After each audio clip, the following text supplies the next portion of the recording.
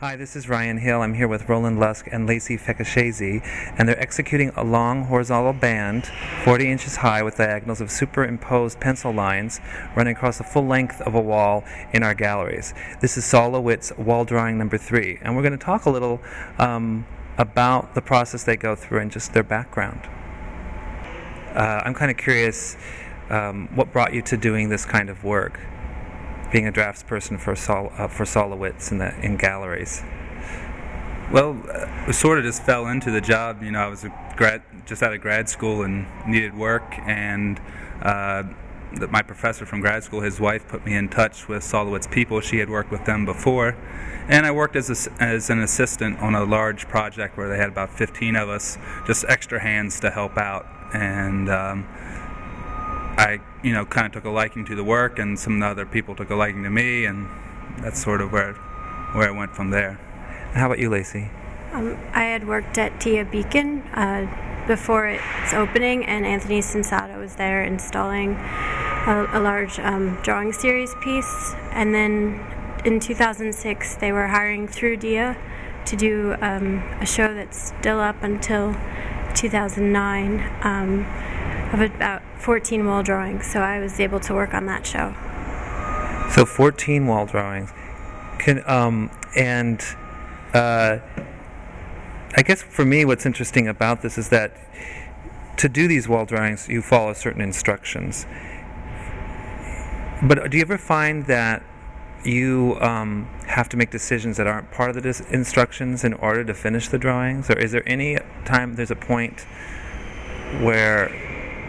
I guess I'm curious about the process of making a Sol LeWitt.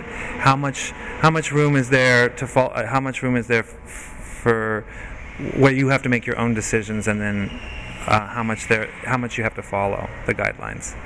Well, there's certain guidelines that are set out usually in the description of the wall drawing, and we pretty much stick to those. But sometimes those are a little open-ended, or they leave room for some choices to be made by the draftsmen. Maybe it's scale or placement or something like that. Sometimes that's really specific, sometimes it's left up to the draftsman. But we pretty much stick to the rules, or me being a fairly new draftsman, there's a lot of precedent. The people have been doing this for 20 some years, and so I often refer back to them. Is there some sort of precedent for this, or can I just do it the way that I see fit? And that's how I usually go about it. So there are records that you can go back to as to how other people have done this? Is there a whole documentation of these pieces you go back to, or how does that work? Well, a lot of times they'll reference photographs from when they were first installed. The drawings, when you purchase them, come with a certificate and usually a diagram, so that's the major reference. Is there anything you want to add? And then there's, just sort of like an oral history that goes along with a lot of the different projects that maybe isn't documented on paper. They're trying to catch up with a lot of that because that's important, but there's, like I said, there's people you can say, well, how did you do it when you did it? And then maybe I'll ask someone else if they did the same thing or something similar. I said, how did you do it? Mm-hmm. And then I take those two ideas and figure out how I'm going to do it. That's coincides with the idea of the piece. It's fascinating because it's almost like there's an oral history that you guys have with each other to kind of, each of you are trying to figure out what is your aim though? Is the aim to make the best Sol LeWitt, or what is the aim when you do these drawings? For me, the aim when I do these drawings is to basically stick straight to the code. It's just not my artwork. It's not. It's Sol LeWitt's. It's predetermined, pretty much how it's supposed to look, where it's going to go. So when I work, I try and follow those instructions that are given to me by him and eliminate any other things that are going to distract from that idea, because it's about sticking to that simple plan and idea that the artist originally had. And anything else? Well, I'm not totally sure of the aim. It's just that, we get to go to work every day and create something that's already predetermined, and that itself is actually really enjoyable. So what do you find enjoyable about doing a predetermined drawing? Well, since it isn't our artwork. You don't have that sort of anxiety when you're in your own studio trying to figure out what you're going to make today. That's interesting. I guess, one thing when I'm looking at this is it seems like because you use these diagonal lines, these pencil diagonal lines to build up tone. So that's one part of it, is that there seems to be the aim of creating tone also. Yes. Is there ever... And so I guess each one of these, depending on when you'd see them, would have a different tone because different teams will approach it in different ways. Sort of. I mean, they're going to have generally the same tone because they're all done with the same materials, and more or less you want an even tone across, showing that each line is more or less the same. Maybe someone might have a slightly heavier hand. Maybe they're a little bit darker. I'm a little bit lighter when I do it. So that could be a really subtle difference that the average viewer wouldn't notice unless they could see the two side by side, perhaps, and maybe even then they wouldn't even notice. Okay. That's interesting. I mean, in terms of the tools, there are prescribed tools, not just instructions, but also prescribed tools, like certain pencil weight and all of that. Okay. Anything else you want to say about the tools, or? One thing I was thinking about was, I see that you're using rulers and pencils, but what would happen if they came up with some laser technology to do this? Is that staying within Sol LeWitt's ideas, or if it is that you're drafts, if you're both drafts persons or people, and that somehow technology can do it better, is the labor part of this important? Well, it's important to me. Yes, and then the hand is actually very much a part of the work. Okay. So it's not something that I don't think Sol LeWitt would want it to look like a computer did it. Okay. I mean, he's made prints and other more replicable, repeatable procedures, mechanized procedures. Yeah. He's done that. That's not what he wants. These are drawings. These are meant to be handmade. So, I think for this one, it's the first time I ever used a laser level, because I'm used to using, an old level or sticks and strings and figuring out that way. But with this convex wall, it kind of helped to have laser level. I was really tentative at first because I'm used to these sort of primitive tools that we use. But, I think for the level that worked out all right. But I don't think we could have the laser, shoot the lines on the wall. It just wouldn't be the same thing. And do you have to get, the use of the laser level okayed by somebody? Or is it just your own call? No, that was my own call. And, just sort of... But I happen to have one here. That's the only reason I used it. I mean, but... no, I mean, I don't think he cares if you use a level or if you use, a tube with water in it or, just as long as it's, I don't think. I think if as long as you follow the directions, he doesn't really. I've heard, that he doesn't care what it looks like as long as you've done what you were what the instructions say to do. It says here, this is a quote from him. It says, "The artist must allow various interpretations on his plan. Each person draws a line differently, and each person understands the instructions or the words of the instructions differently. So each of you are going to be doing it slightly different." What stage is the drawing in at this point? We just started the third layer, the vertical lines, so we probably have about three more days or so. And how many layers do you usually do with this drawing for the wall drawing 3? This is a 3-layer drawing. Yeah. And you're on the third layer. Yes. Okay. And how long does each layer usually take? You said about 3 days, or? Approximately 4 to 5 days. Okay, great. And that generally is how it's been? I guess because it's always this length? No. Okay. No, it's the length of this drawing is determined by the length of the wall. Mm-hmm. I've done a similar version of this drawing on a 16-foot wall, and obviously that went much more quickly. This is a 50-foot wall, so it takes a fair amount of time. And also we discovered as we were working, that we did the diagonals and they went a little bit faster. Now we started the horizontals. They take a little bit longer, the verticals, so they take a little bit longer to complete. So, I mean, it's not, each time you do it, there's going to be some situation that the timing adapts to. So it's not like you can get a rough idea to make an estimate, but every location there's some sort of architecture or some sort of deal with the scaffolding or something that's going to make it take a little bit longer or go a little bit more quickly. And you both worked on the Mass MoCA retrospective together, is that right? Yes. Okay. And had you worked together as a team before? No. At DIA, Roland drew, Anthony and Roland both drew half of the drawing series. So there's a simple and superimposed side, and I assisted Anthony, and Roland had another assistant, Mary. But this is the first time that we've worked together since April. How is it? What is it like to work on a drawing collaboratively? Because I think it seems to me you have your own artistic process, right? I mean, your own practice as an artist. Well, we both do. You both do. So, tell me about working as a team on something. If either of you want to.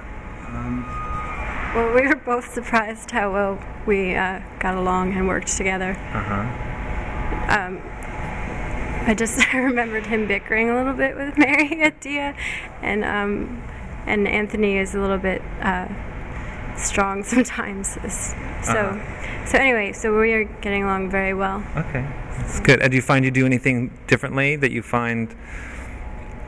I guess it's really more about, because you're working together as draftspeople, so it's different than doing your own work. So there wouldn't be a conflict. But what would bickering be about if there were bickering?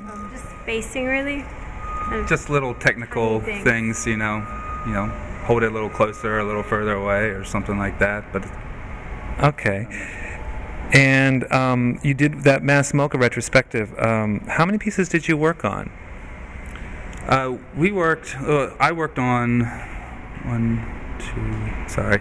I think 4. I worked on 4 drawings. And then we worked on little bits. Sometimes we would help with part of one drawing, and then in between drawings, we'd help a little bit on one here, a little bit on one here. But I completed 2, pretty much, or Lacey and I both just saw 2 of them from all the way through.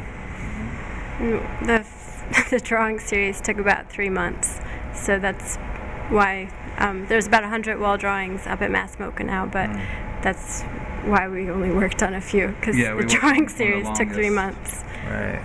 So there was a team that's more than just you all that were doing it. Yeah, there were 60 of us at one point.